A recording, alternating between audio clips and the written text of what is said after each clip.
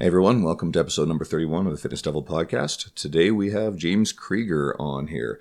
So listen in, we'll tell you a little bit more about James and who he is and what he does, and what he's been working on, in particular some research on testosterone. We also talk a lot about low-carb diets, which is a popular thing in our industry right now. A lot of industry misinformation, which seems to be a theme in most podcasts. His role as not just a fitness professional coaching clients, but also as a teacher within the industry. And a lot about industry tribalism, and it's good and it's bad. James is also going to appear at the Inland Empire Fitness Conference in Spokane in early April. I'll be attending. So stay tuned, enjoy, give us a share, give us some 5-star reviews on iTunes, and check it out. Thank you. Shut up and sit down.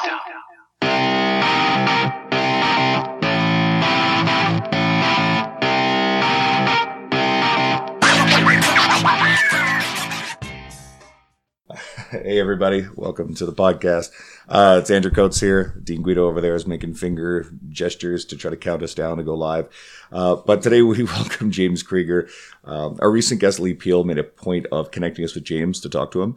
We sometimes ask our guests, hey, who's someone you really like, get on here? And Lee was jumping up and down to make sure that we talk to James. So a little bit about him. Short intro. James holds a dual master's in nutrition and exercise science and runs his website, weightology.net. We're probably going to talk a bit about that, and you guys should check it out. He's a published scientist, author, and event speaker. I read that straight off the website, just so that we got that right. Welcome, James. Thanks for having me. Great.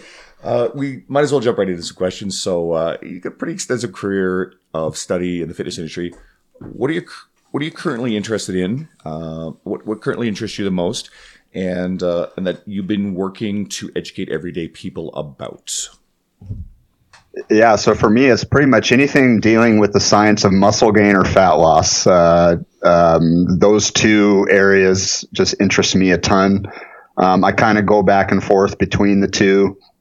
Lately, it's been maybe a little bit more muscle gain, and maybe it's just because I'm getting older and it's getting harder and harder for me to put on muscle and even keep the muscle that I have. So maybe that helps drive my interest in that area. But I'm actually writing an interesting article for my research review on and there's really nothing out there like this, but on how variations in testosterone levels within just a normal range, how that might affect muscle, because we all know that, if you take anabolic steroids, you put on a ton of muscle, but some people argue, well, if you're in a physiological normal range, it probably won't matter. But the physiological normal range, varies quite a bit, from, 300 up to 1,000 around there. It depends on what reference range you use. And so the question is, if someone is in the 300 or 400, do they have a harder time putting on muscle than someone who's say 800? So that's a question I'm trying to answer right now with my article I'm writing. So yeah, I kind of jump around between muscle gain, fat loss as far as my interests. So with that, you could almost partner with supplement company and get test boosters on back in the mix. Actually, it's funny you mentioned that. That's the thing. All the test boosters are pretty much shit, though. They're all crap. None of them boost none of them boost testosterone to any physiological degree. I mean, you pretty much need to get any boost in testosterone. You need testosterone injections, or you need a drug like Clomid or HCG or something like that. So actually, here's a really good question that might be very practical for the audience. So obviously, a lot of things do affect physiological normal ranges for testosterone in men and women. And let's not forget about women who do have a lower level of testosterone thus, but it's important to them. What are some basic things like maybe sleep or dietary stuff, that actually are known to play a role in having better levels of testosterone within normal physiological ranges?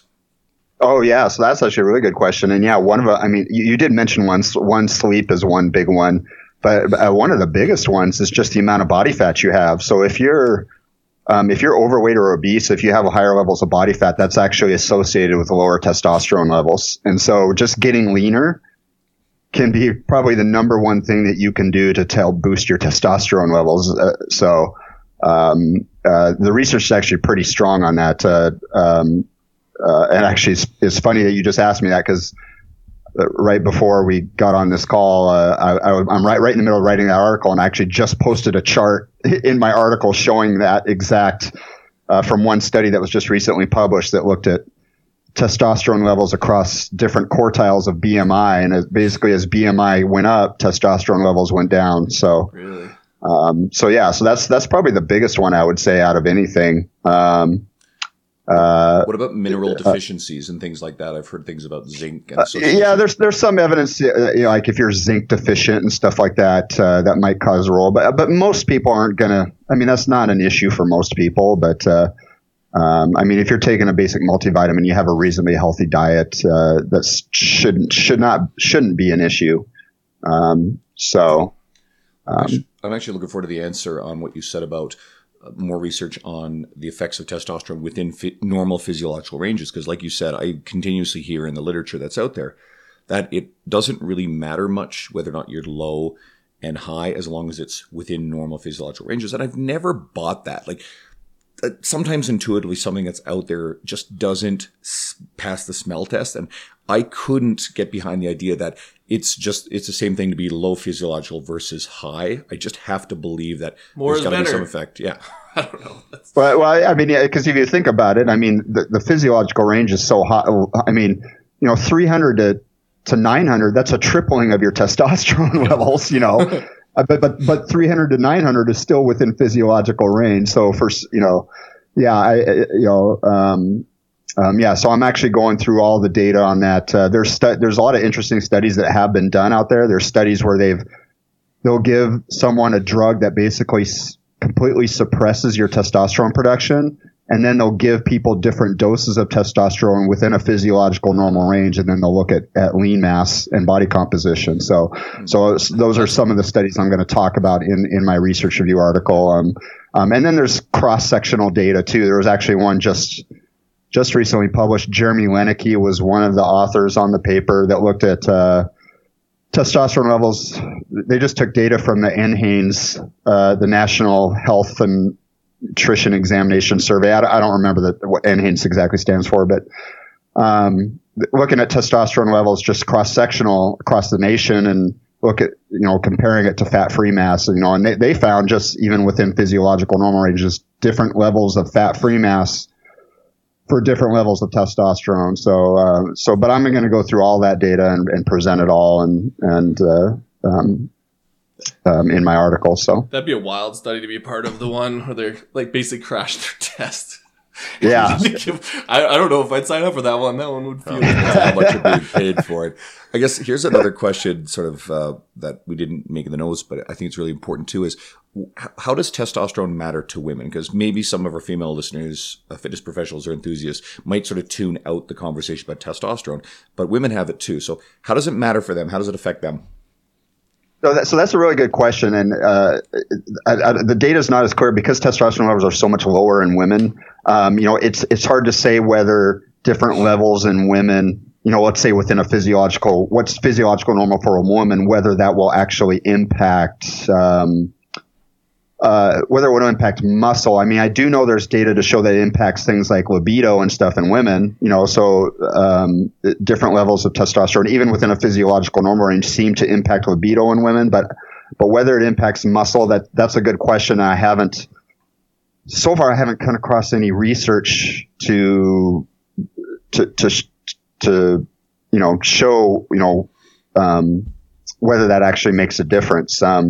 The interesting about when you compare men and women, though, when you look at just relative gains in muscle, so when I say relative gains, just let's say like a percentage gain, at least in untrained people, I don't know if there's data on trained people, I'd have to go back and look, but on untrained people, women will actually make similar muscle gains to men on a percentage basis. So even though women have much less testosterone. So for example, if men, say a man he's never weight trained before, he goes on a weight training program and he has like a 10% increase in muscle size. Well, a woman will actually experience a similar 10% increase. But the absolute amount is obviously much lower because women just have their absolute amount of muscle mass is lower. So women can still make really good gains, even if their testosterone levels are much lower. But it is an interesting question, and actually, really that reminds me, to actually do a little bit of digging while I write this article to see if there's any data on women correlating testosterone levels with lean mass. It's hard to say. So I guess we'll have to stay tuned for the answer on that one. Yeah, I think we should jump from testosterone to low carbs because that's all the that's all the buzz lately. And I mean, could you offer just, I guess, some practical insight, even for our fitness professionals or enthusiasts, on like how to navigate this low carb discussion, and just some takeaways that literally help people understand? And this is kind of leading that, but why low carb isn't in itself the answer? I guess most people are looking. Yeah, so I guess. Yeah, the low carb discussion can be tough because, the thing about low carb, a lot of people, when they go on a low carb diet, they experience a very rapid decrease in weight loss, or rapid increase in weight loss, I should say. And of course, a lot of that is water weight that's dropped very quickly and everything. But so that really reinforces the idea of just the general public that, it must be the carbs that are making me fat and everything. And a lot of people do have pretty good success on low carb diets without, say, specifically counting calories and things like that. And so again, they'll blame the carbs for making them fat. And, I even had I was actually at a party the other night just with some neighbors and at a neighbor's house. All the good things happen. And one of my neighbors, I started talking about something related to, I don't know how it came up in the conversation, but the guy goes, "Oh yeah, it's the carbs." And I was like, "Well, no, it's not. It's not really the carbs. It's just the thing is when people go on low carb diets, there's a number of things that happen. I mean, number one, the foods they eliminate are foods that are actually very calorie dense. So when you start usually when people go on a low carb diet, what do they eliminate? They eliminate cake and cookies and ice cream and everything like that. Well, those foods typically are high in fat too, so it's not just the carbs they're cutting out, but so you're limiting a lot of very calorie dense foods. So that's the one thing that's happening. The second thing that's happening is a lot of time when people eliminate things like bread and things, bread itself is not inherently fattening or anything, but bread is actually very calorie dense. A lot of people don't think of bread as very high in calories, but that's because bread is mostly air. But as soon as you chew the bread, you basically take the air out of it. It's actually fairly calorie dense. So it's very easy to overeat on bread too. And so people cut out bread and they're like, "Oh, I'm losing weight." And I was like, "Well, it's because you probably cut a bunch of calories that you were eating." And the second thing is you're cutting out a lot of high reward foods that have very that are highly palatable, that really impact the reward centers in your brain that drive you to eat more. And so it's very easy to spontaneously eat less when you go low carb. And then typically what happens is people's protein intake goes up when they low carb because they start eating more meat and things like that. And so that'll basically help suppress their appetite more, and they end up eating less. So low carb is just one way for people to eat less. That's all it is. And it can be successful for some people.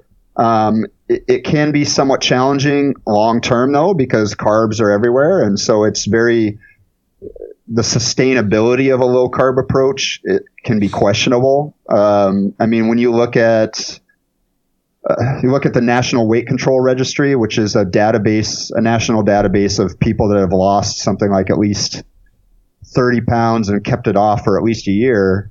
Very few people in that database are actually low carb people, which I think shows you how difficult it is to stay low carb over a very long period of time. And the thing is, when it comes to fat loss and weight loss and things like that, most people are successful at losing weight initially. It's keeping it off that's really hard, and that's what all the research data shows too.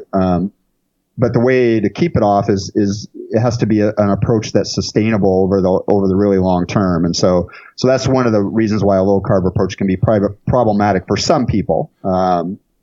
It's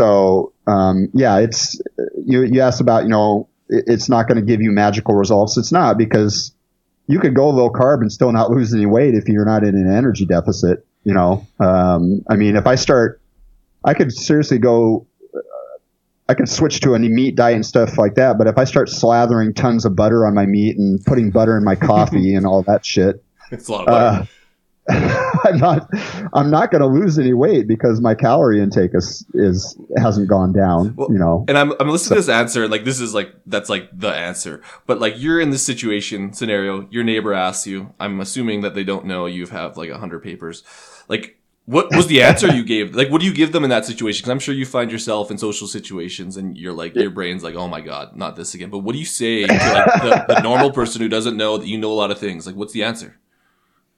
I basically just give them a short version of what I just told you. I said, well, I just tell them, you know what, low carb is just a way for you to cut your calories. It's just one way to cut your calories. There's a lot of different ways to do it. And then I just say, yeah, just a lot of high carb foods tend to be very high calorie. So, and do they know? And that's basically, that's what? Do they know that you have your extensive background? You do like honestly, like you go to this party, like do they know? In this party, my neighbor actually did. He does know. I don't know if he knows how extensive my background is, but he knows a little bit about my background. So, because his wife has asked me a lot of stuff too, and his wife and my wife are friends. Yeah, she knows. She's like, she's telling her husband, like, I need some diet advice. Okay, go bake him a cake and go put your questions there. I don't know if that's what actually happens. That's what I would do. So it is kind of funny though in social situations, Yeah. And sometimes, and there are times where I won't, especially if someone, like one time I was at a little neighborhood event, and there was a bunch. I don't even know it was a neighborhood event, but like basically my homeowners association, they have we live really close to a lake, and so the homeowners association has its own little beach on the lake. So, Nice. so summertime, a lot of the homeowners, I mean, we go down to the beach and we just hang out down there and stuff like that. And one of the neighbors who I didn't really know, found out about my background, and then started talking about weight loss and kind of started talking about a lot of woo stuff, like kind of. And that was just one situation where I was like, usually situations like that, I just don't really say anything. Like I don't know what she was talking. I remember she was taking all these special supplements and like, I don't know. It was way off. It was way off the deep end. And so like, James, what do you think? that was one conversation I didn't continue, but I can just picture Dean Somerset here is up in Edmonton with us, and he's been on our podcast a couple of times. I can just picture him going to his homeowners association, having a conversation, and someone giving a whole bunch of really screwy fitness advice. And I know Dean enough to know that he'd probably be very diplomatic with how he responded to it.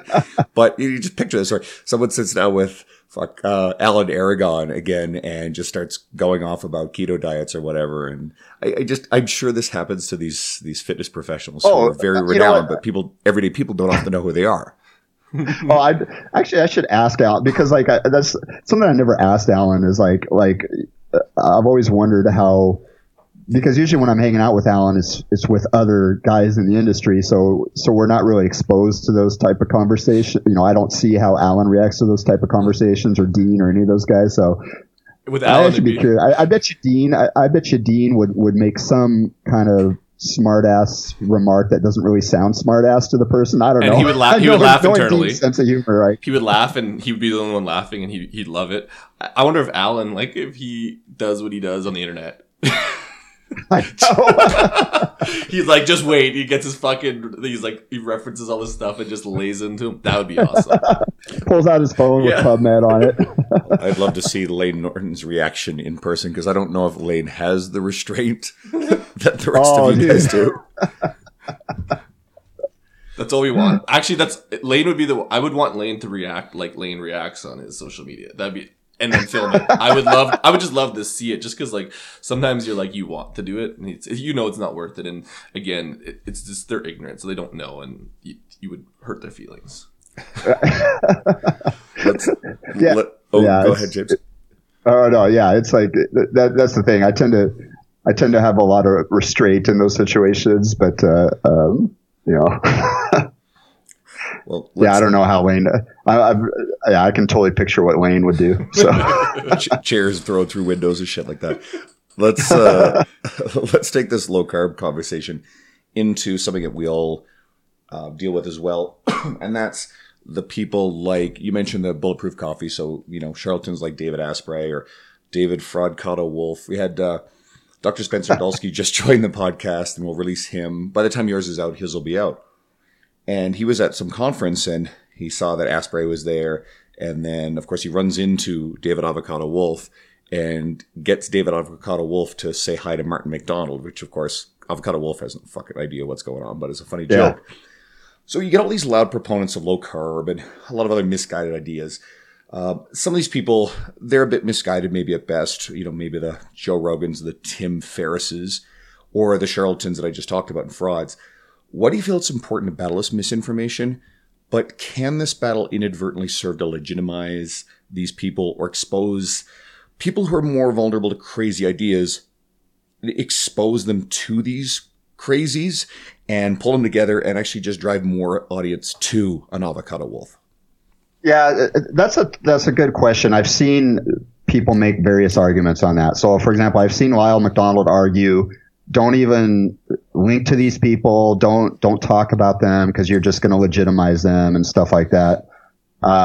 So, there's that camp, and then there's the camp that are like, well, you gotta, if you don't say anything, then what happens is you get the people who are on the fence who can be easily taken in, and I tend towards the latter. I think it is important to fight those battles simply because there's some people that, it doesn't matter what you do, they're going to get caught up in that shit no matter what. But it's the people that, for me, that I'm trying to reach are the people that are kind of on the fence who are actually a little bit reachable, that you can help pull away. And I'll use my insulin article series, that I wrote, Jesus, it's like 8 years ago now that I wrote that series, but it's still like one of the most popular series on my site. And I've had so many people come up to me, or message me, send me emails, things like that, saying, your insulin series really opened my eyes. I was so stuck in low carb dogma and stuff like that. And I read your insulin series, and it totally like changed my mind. And so there are people that are reachable out there. And that's why I do think it's important to keep fighting the battles, even if, like I said, some people think it legitimizes them. I don't think it does legitimize them.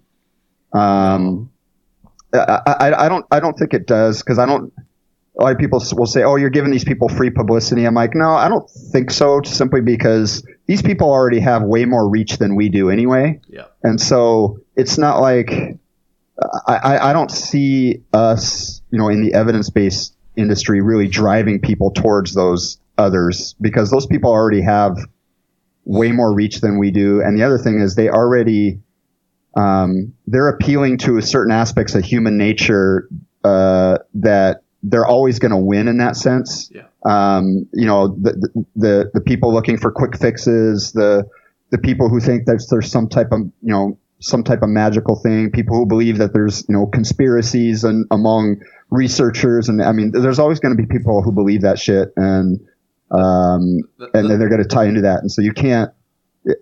There's nothing you can do about that, but you can reach the people who are, like I said, the fence sitters. I think you can definitely get those. So I think that's exactly, and it's like you said, they're appealing to, I guess, the people who want the quick fix, where you're appealing to the people who are ready to make a change, and then you're going to win. Well, hopefully, if they look at both information, you're going to probably win that battle with the people on the fence, because you have sound, I guess, research behind it. And if they don't believe it, then I guess they weren't ready anyways. So you are appealing to a better crowd. And the ones you're appealing to are the ones making the actual change off that, where I would say the opposite. They have a bigger crowd, but it's not the people that are doing that stuff. It's going to be a quick fix, and they won't be there long term. And then they'll come back to you, hopefully. Yeah. The goal would be to try to see how you could appeal to the bigger audience, but that's a whole mind fuck. I don't know if you're. That's a tough one. That's a tough one, because people have written. James Fell wrote an article about that on a while back about basically why it's always an uphill battle, when it comes to, when you're on the evidence-based side and you're fighting against all these charlatans, so. James and I have actually had that conversation a few times. We have a local charlatan I'm not going to get into, he's a guy who is gaining reach, but hasn't yet hit the Avocado Wolf type of fame at this point. But James is very hesitant to take him on because doesn't want to draw any more attention to him. If he gets bigger and bigger and bigger, then I got a funny feeling James is going to make him a regular hobby. But yeah. And that's just it too. It's like you got to pick your battles with who you're dealing with, and if they're not that well known, maybe it's best not to even acknowledge them. This might be a good question because you're kind of in this world. Is that a battle that you guys are constantly thinking about, though, or are you just kind of doing your thing? Like, is it your battle to be had, and are you guys taking it personally? Like, does that make sense? Yeah, I don't really take it personally. It's not a battle I feel like I fight as much anymore. I kind of leave that to some of the other guys now. Like that used to be my thing, though. I mean, I went through a little time on my site. One of the things that stimulated, my ideas for my insulin series was all the crap going on with Gary Taubes and stuff back then. And I was like, you know what? I'm going to write some stuff that totally counteract all this stuff, but now it's like I don't feel the need to try to correct some of the misinformation because it's overwhelming. I mean, you got everyone from Dr. Oz to Taubes is still putting out bullshit to, I mean, it's just, and there's always somebody new to take their place. So, Taubes isn't quite as popular as he used to be, but now you've got other guys trying to take up his slack, like Jason Fung and stuff like that. And so, oh God, it's a crazy, weird thing, though. Like again, so we'll just say evidence-based people end up becoming pictured or painted as offensive because you're making people feel uncomfortable, and really, it's just these idiots are putting out the information that are giving people what they want, and you guys look like the bad guys to some of them. They're like, I know, fuck these offensive people.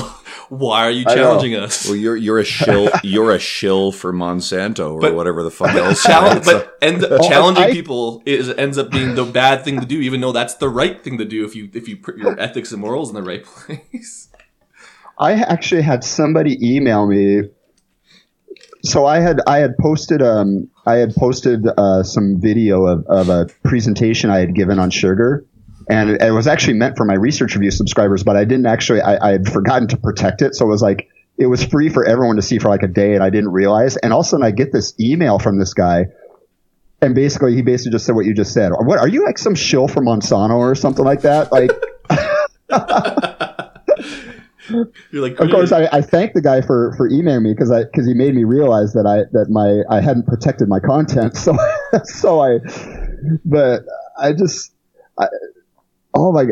It really. Cracks me up that when people start throwing around accusations, I was like, what do these people think? Do you think we're just getting all these paychecks from all these big companies? Like you're right. You're writing papers, and it's a long, tedious process, and you're not getting paid well for the time you're putting into it. If you do with the dollars and cents, it's like yeah. What do they think? Like you're getting paid like 5 cents an hour if you actually factor in, if even that. What? I know I don't understand what these people think that we. Seriously, I mean, do they think that like we're just like a bunch of millionaires just being paid off by pharma companies and Big Sugar and everything? I just like. They actually think this shit, like legitimately. I've dealt with a little bit of it. It's nuts, but I don't know where my paychecks are. It's because of Andy Morgan, because he keeps posting pictures of Lamborghinis and shit. That's why. It's his fault. No.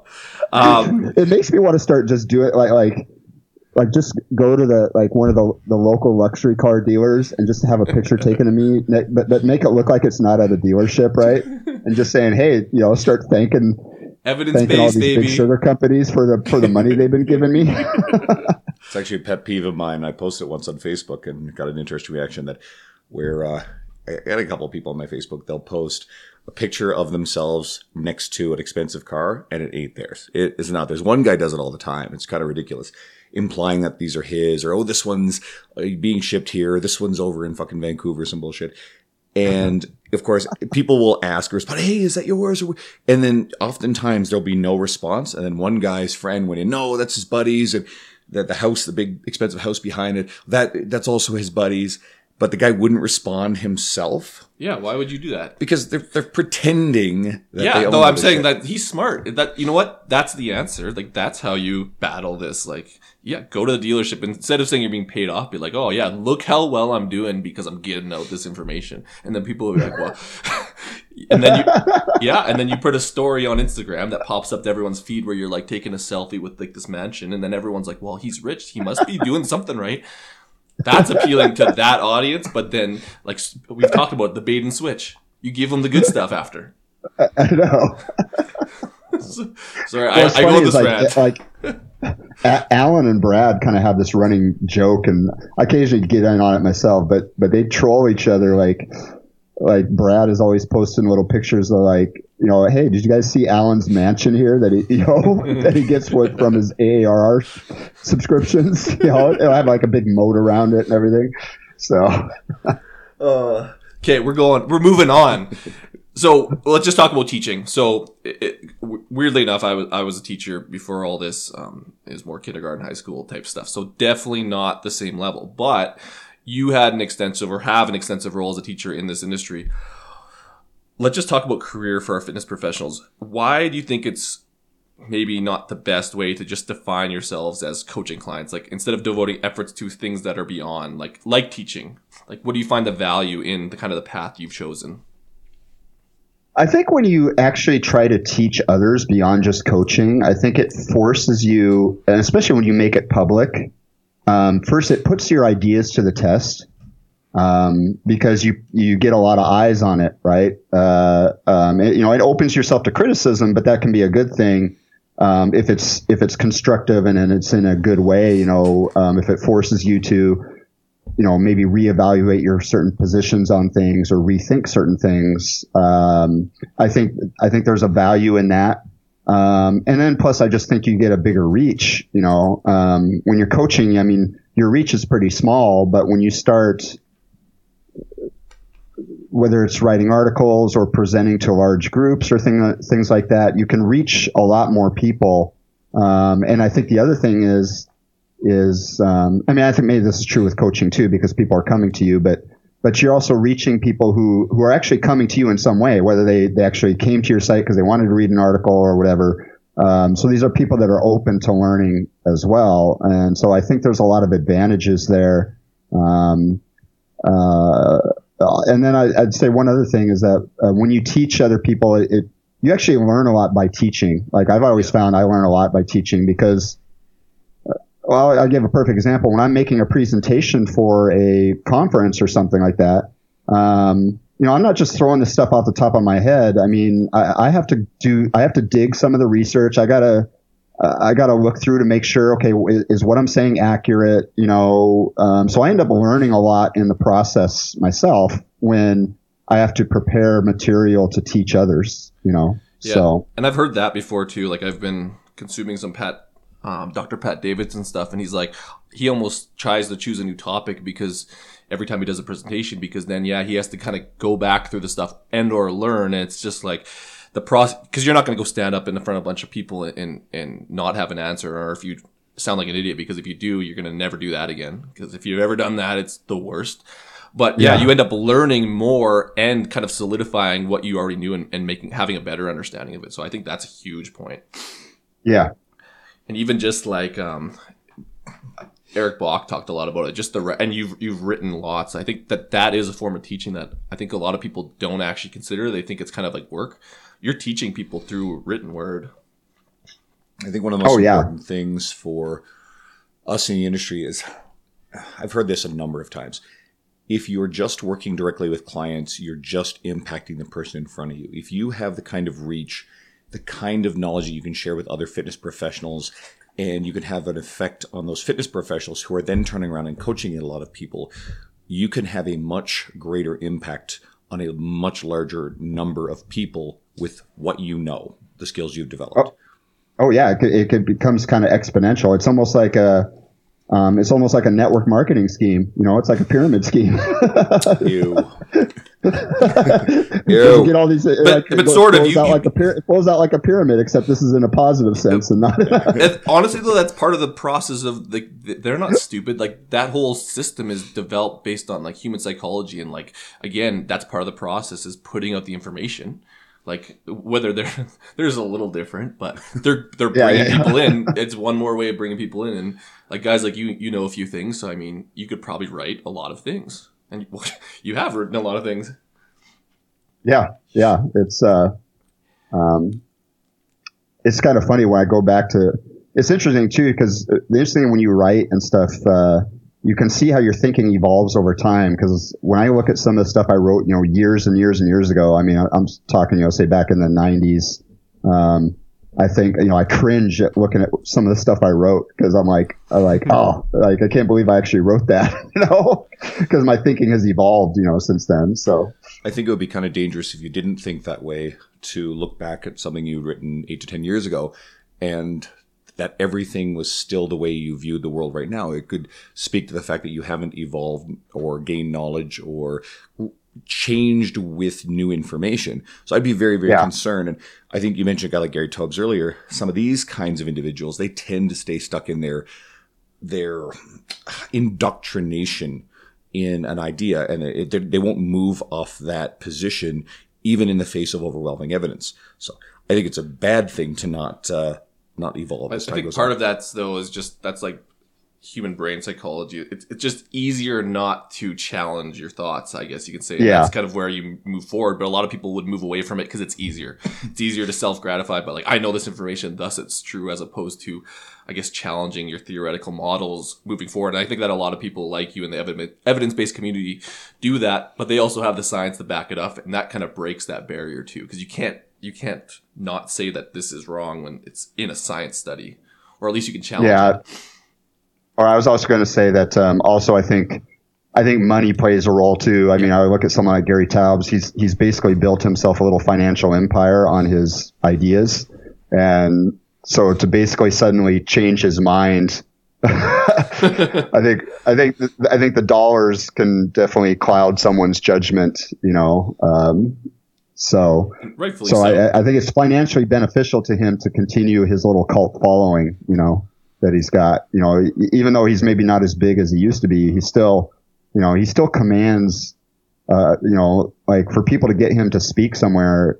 I don't remember how much he charges in speaker fees. It's some ridiculous amount, but, I mean, I've heard somewhere like, and this is just rumor. I don't know, cause I didn't put the event together, but the Epic Fitness Summit back in 2015 where Alan debated Gary,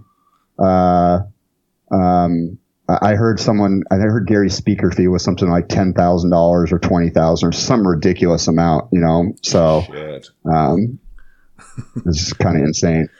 Yeah. Well, get paid. I suppose I could get paid $10,000 to stand up and be torn apart by Alan. Probably. Hey, give me the money.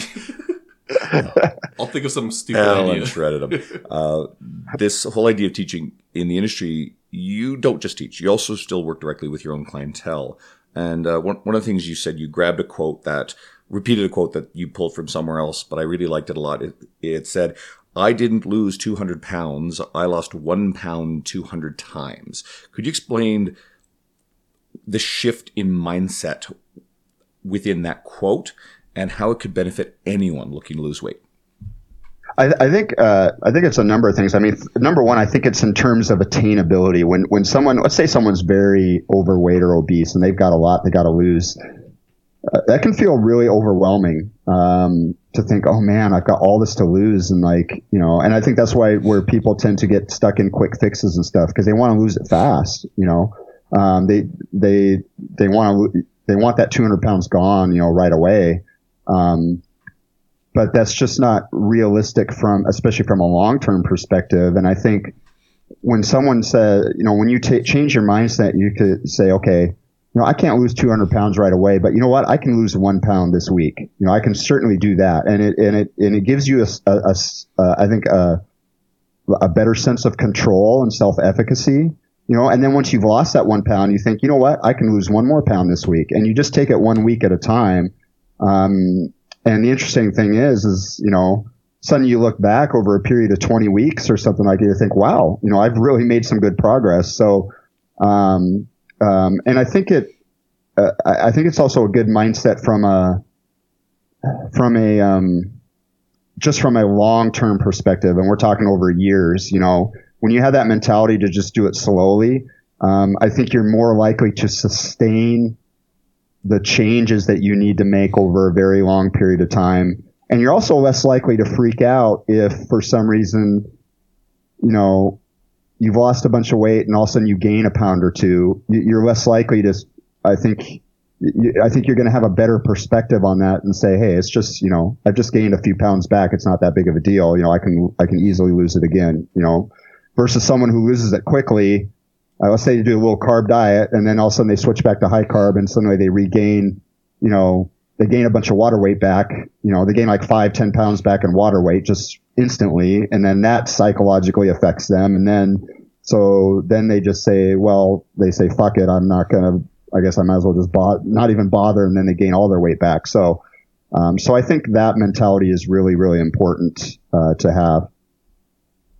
Could you actually really quickly explain for anyone who doesn't quite understand the mechanism, what is it about the reduction in carbohydrates that causes a loss of water weight? Just break it down for people so it's simple to understand. Yeah. So, you actually store carbohydrate in your body. You store it in your liver and in your muscles. It's called glycogen. And every gram of carbohydrate that you stores about 3 grams of water along with it. So when you go on a low carb diet, you lose a bunch of glycogen, that stored carbohydrate in your body, and you lose the water that goes along with it. And so you can, especially if you're overweight or obese, you can lose a fair amount of water very quickly, body water very, very quickly. But it's not fat weight you're losing. It's just water weight that's dropped very quickly. And, sometimes there can be a benefit to that. It can be motivating to some people to see that immediate drop in scale. But you have to be aware of what it is. It's not true fat weight that you've dropped. If you don't have that awareness, then when you gain some water weight back quickly, let's say through reintroducing carbohydrates into your diet, you suddenly think you're gaining a bunch of fat back when you're not. So I suppose another important thing too is people hear the term water weight, and especially because of the competitive fitness industry with things like, oh, you're holding water in your lower back. And this, no, that's fat. Like, that's bullshit. That is fat. This water is largely held inside the muscles because, again, glycogen stored in the muscles and the liver. This water is actually held inside the muscle. So you're actually losing muscle weight, if you want to put it that way. It's not water weight that's somehow like sitting in your visceral belly fat. When you look smaller. Yeah. Like, especially if you're lean, like losing water just makes you look flatter because your muscles totally essentially shrinking in size. Yeah, so we have just a lot of misconceptions. Now, if you also made dietary changes, lower carbohydrate, and there's lower sodium, that's further exaggerating the loss of water weight too. So I just want to make sure people understand how these mechanisms work, at least a basic functioning understanding of it, so that way they're not conned into thinking, hey, I've lost a bunch of body fat. Well, it's like when I would cut for powerlifting meets. Like I could lose, stupidly, but like I could lose 8, 9, 10% in a day. But did I lose 20 pounds? Like, fuck yeah. Get on my diet of drinking 10 liters of water a day and then not drinking any water. And I think that, yeah. Or sustain it for any length of time and not die. Or feel like but I could easily go on the internet and say, hey, look at this crazy diet I just did. I lost 20 pounds in a day. Like, and that people have done that. You'd sell a bunch of shit. Yeah. Isn't that that's what the Biggest Loser used to do? Like, when totally not on topic, but like when they would go to win the competition per week, like some of the guys that were like 300 pounds, they would water load before the weigh-ins and then like cut their water out so they could make it through the next week. Like totally smart. But oh yeah, I believe it. Anyways, those guys were losing a lot of, like they would go from like, oh, I didn't lose a pound this week, so they weren't in fucking whatever, they weren't on the block, and then the next week they were protected, or they weren't protected, so they would water load that whole week, and they're like, oh, I lost 20 pounds, and it was just, that's a horrible competition. Sorry, I don't even know why I brought. Okay, you know what? You're an evidence-based guy. How do you feel about the industry in terms of tribalism around taking over discussions in the fitness and nutrition industry? And the main specific word is that tribalism involved. Yeah, again, I think you're getting down to human nature. People like to be part of groups, and I think they like to feel that somehow their group is somehow superior to another group. And so, yeah, so you get people get into their tribes. You got low carb, you've got paleo, you even see it in exercise with CrossFit, and like, I mean, people just get in their little groups and like they want to think that their group is the best. And I mean, but I think it's human nature. You see it in politics with, liberals versus conservatives, and the conservatives say, oh, the liberals are all they're bad, and the liberals will say, no, it's the conservatives are all evil, and and then you see it with religion, and it's human nature, I think, to get involved in tribes. And the problem is, when you get involved in fitness and nutrition, it's like I think it can take people away from potential things that can help them. So let's say someone is kind of sucked into a low carb tribe, and they're all about low carb and stuff like that, and they kind of get in that low carb echo chamber, and let's say they're struggling. It's interesting. Like if you go on some of these low carb forums and stuff, and let's say, you'll find lots of people that are struggling to lose weight, even though they're low carb, and the advice these people will get from other low carbs will be like, no, you just need to drop your carbs more. You need to go zero carb. It's like, but that type of advice, that's not going to help people. But because they're caught in this tribalism, like they're not able to see another perspective on what the issue may actually be. And so, I think tribalism tends to, like I said, that some of the positives of tribalism are, people feel a sense of community and stuff like that, but there's also a lot of negatives to it, in the sense that I just described. So I think it gets dangerous when the tribal behavior or message overrides actual science and evidence. And I think you cited politics and religion, and that definitely happens in both of those entities. But we just released today, as of us recording this, so a couple weeks from now, you'll be looking back a couple weeks, but we released Peter Baker's episode, and we actually talked about how fitness and nutrition especially, there's a lot of overlap between the way that we think about religion and how religion operates. And now modern day, especially on Instagram, we see religious type devotion in camps and ideologies based around various different nutritional aspects. Keto, or again, low carb. Keto is just a variant of low carb, a specific one, or intermittent fasting, or various other things that we're seeing now. Like this shit is being treated like religion. And people are reacting like you are saying that, your God isn't real when you shoot down crap like fasted cardio, for example. They get upset about that. What's the Krieger tribe? Like, that's the good one.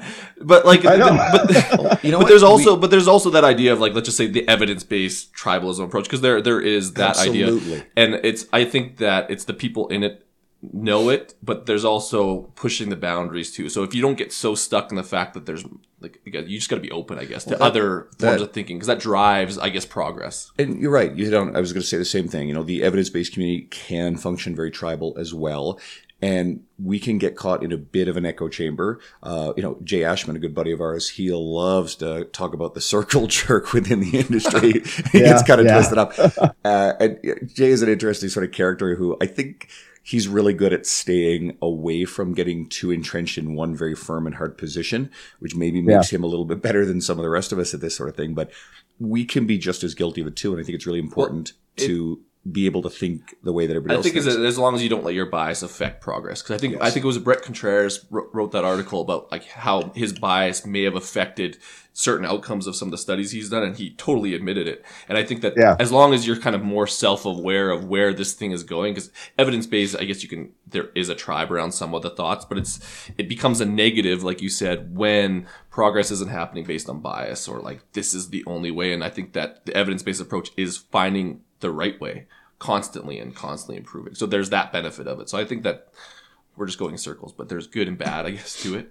I don't know what circle jerking right now. Is that what you're saying? Yeah, basically. But I don't know what the good of like fucking some of these tribes are. Some of them they're all bad, but I guess they're inspiring people. There's the silver line. Murky shit. Wow, yeah, whatever.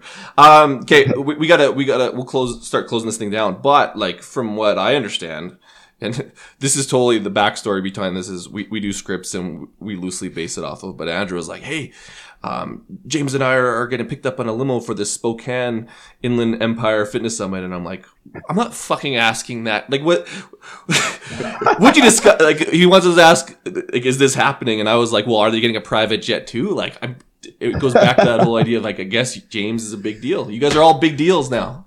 Well, but Tim, it's not even private. I'm going to actually come into the conference in helicopter. Like right while my presentation's ready, a helicopter's going to the evidence-based land down on the helipad and yeah, evidence-based money right there. Like that's what you do all your studies for. Like I'm looking at your resume. Like how many? Do you even know offhand how many studies you're part of? A little bit of background. So yeah, I'm going to go down to Spokane, and James is one of the speakers in this event, along with people like Nick Tuminello. And our recent guest, Megan Calloway, is going to be presenting for the first time. And so she's been nervous as hell trying to prepare for that. She's amazing. But yeah, so we've got this really great event that our buddy Tim Arndt is putting together. So I'm just going to get you to discuss that a little bit more but it'll be coming up very shortly after we release this podcast. But maybe there's someone listening who might last minute decide, hey, I want to check that out. Yeah, so Inland Empire Fitness Conference, it's going to be in Spokane, not Spokane, Spokane. There's actually a song that someone did a parody off of Eric Clapton's Cocaine song, and they called it Spokane. But we like to joke around and call it Brocane. But yeah, so Spokane, Washington, Inland Empire Fitness Conference, there's going to be a bunch of presenters there. I'm going to be presenting on science of muscle hypertrophy. Nick Tuminello is presenting on a bunch of stuff. There's actually quite a few speakers there. Chad Landers, you mentioned Megan Calloway, Mike Howard from Vancouver. He's going to be there. Brad Dieter. And there's actually a pre-conference event too. So some of us are presenting at the pre-conference event as well. So like I'll be presenting on how to improve critical thinking in the fitness industry. I know Brad's presenting, I think, on something at the pre-conference. I can't remember the topic. And then Nick is presenting as well at the pre-conference. So yeah, it's like it's a 2-day event. The pre-conference is on Friday, April 6th, and then the full conference is on April 7th, Saturday. And, yeah, it's going to be an awesome event. Really learn a lot. You get, if you're a trainer, you're looking for continuing education credits. You can get CEUs for going to that. So if you're in the area or if you're even reasonably close, I highly suggest people check that conference out. It's a hell of a lot of fun too. There's a lot of good after party activities and stuff too. So yeah, and you're flying in on a helicopter. Yeah. And you're showing that evidence-based money. You're going to turn everyone over. Like, listen, this is what happens. You get that money. Yeah, I'll use my shill money, Your shill money, yeah. So one of the questions I always ask everyone, although Dean last podcast stole my question, we ask each guest to share a book that they've read with our audience, something that's been influential for your life, your career. So do you have a particular book that you'd like to share? A book that's been influential. It could be fiction, by the way. No one's given me a fiction answer yet. It's as far as influential in my career. I can't say there's been any book that's been influential in my career wise. I mean,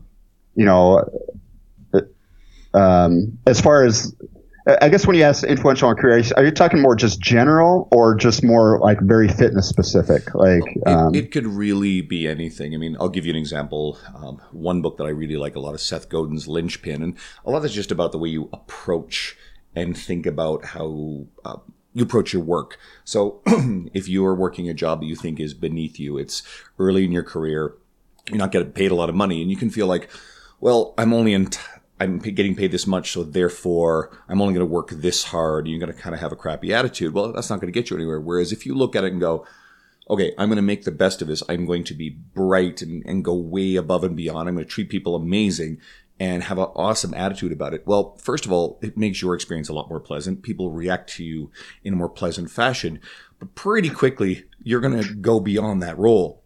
and other career opportunities will open up. And people will literally see you in that role and be like, you're being underemployed. Like, come work for me, right? So something could be something simple like that. Or it could be a technical manual. Yeah. It's funny. I guess a few books come to mind. I mean, first, years and years ago, I read Stephen Covey's, 7 Habits of Highly Effective People. And I actually don't remember much about the book, but the one thing that always stood out to me from that book was your circle of concern versus your circle of influence. So a lot of people, they concern themselves too much with things that they really have very little influence, if no influence over at all. And that would be your circle of concern. But your circle of influence is basically the things around you that you actually can change and influence. And people spend too much time in their circle of concern and not enough time in their circle of influence on the things they actually really have power to influence. So I would say that always stood out to me. It's something I try to do with my own life. It's like I try to concern myself most with the things I know I truly can make some type of difference or influence in some way. And I try not to concern myself too much with things that I really don't have that much control over. I'm not saying I'm perfect there. I mean, we all tend to sometimes get worried about things that we shouldn't be worried about and stuff. But I try to keep my focus on the things that I actually have the power to actually influence. So I like it. I'd say it's probably that always stood out to me from that book. So, well, it's considered to be one of the most important and influential kind of business philosophy type books that's out there. So self-development. If you go on Amazon, I think that's still up there. Yeah. That's the book. That's like one of the main habit books, which even if you didn't learn anything, like you learn about habits, which are positive and negative, but you can create habits and that's how you make change. And often when you're reading a book of this nature anyway, oftentimes you're really only going to pull away one or two key things from it. And if you do that, that's going to take you a long way. That's the one thing. Yeah. So we talk about audiobooks and listening to them at 2 times speed. And like, I probably get less out of audiobooks just because if I'm going at 2 times speed, they're fucking, if I don't pay attention for 1 second, I'm losing something. So, yeah. But then I can read faster. So I don't know. Okay, let's just wrap this thing up. And we've kind of talked about your avenues, but where can our listeners find you, whether it's on social media or your website? What's the best way to kind of consume you and your information? Yeah, the best way would be just my website, weightology.net. That's WEIGHTOLOGY.net. And then all my social media links are on there, so people can follow me on Facebook or Twitter or Instagram from there.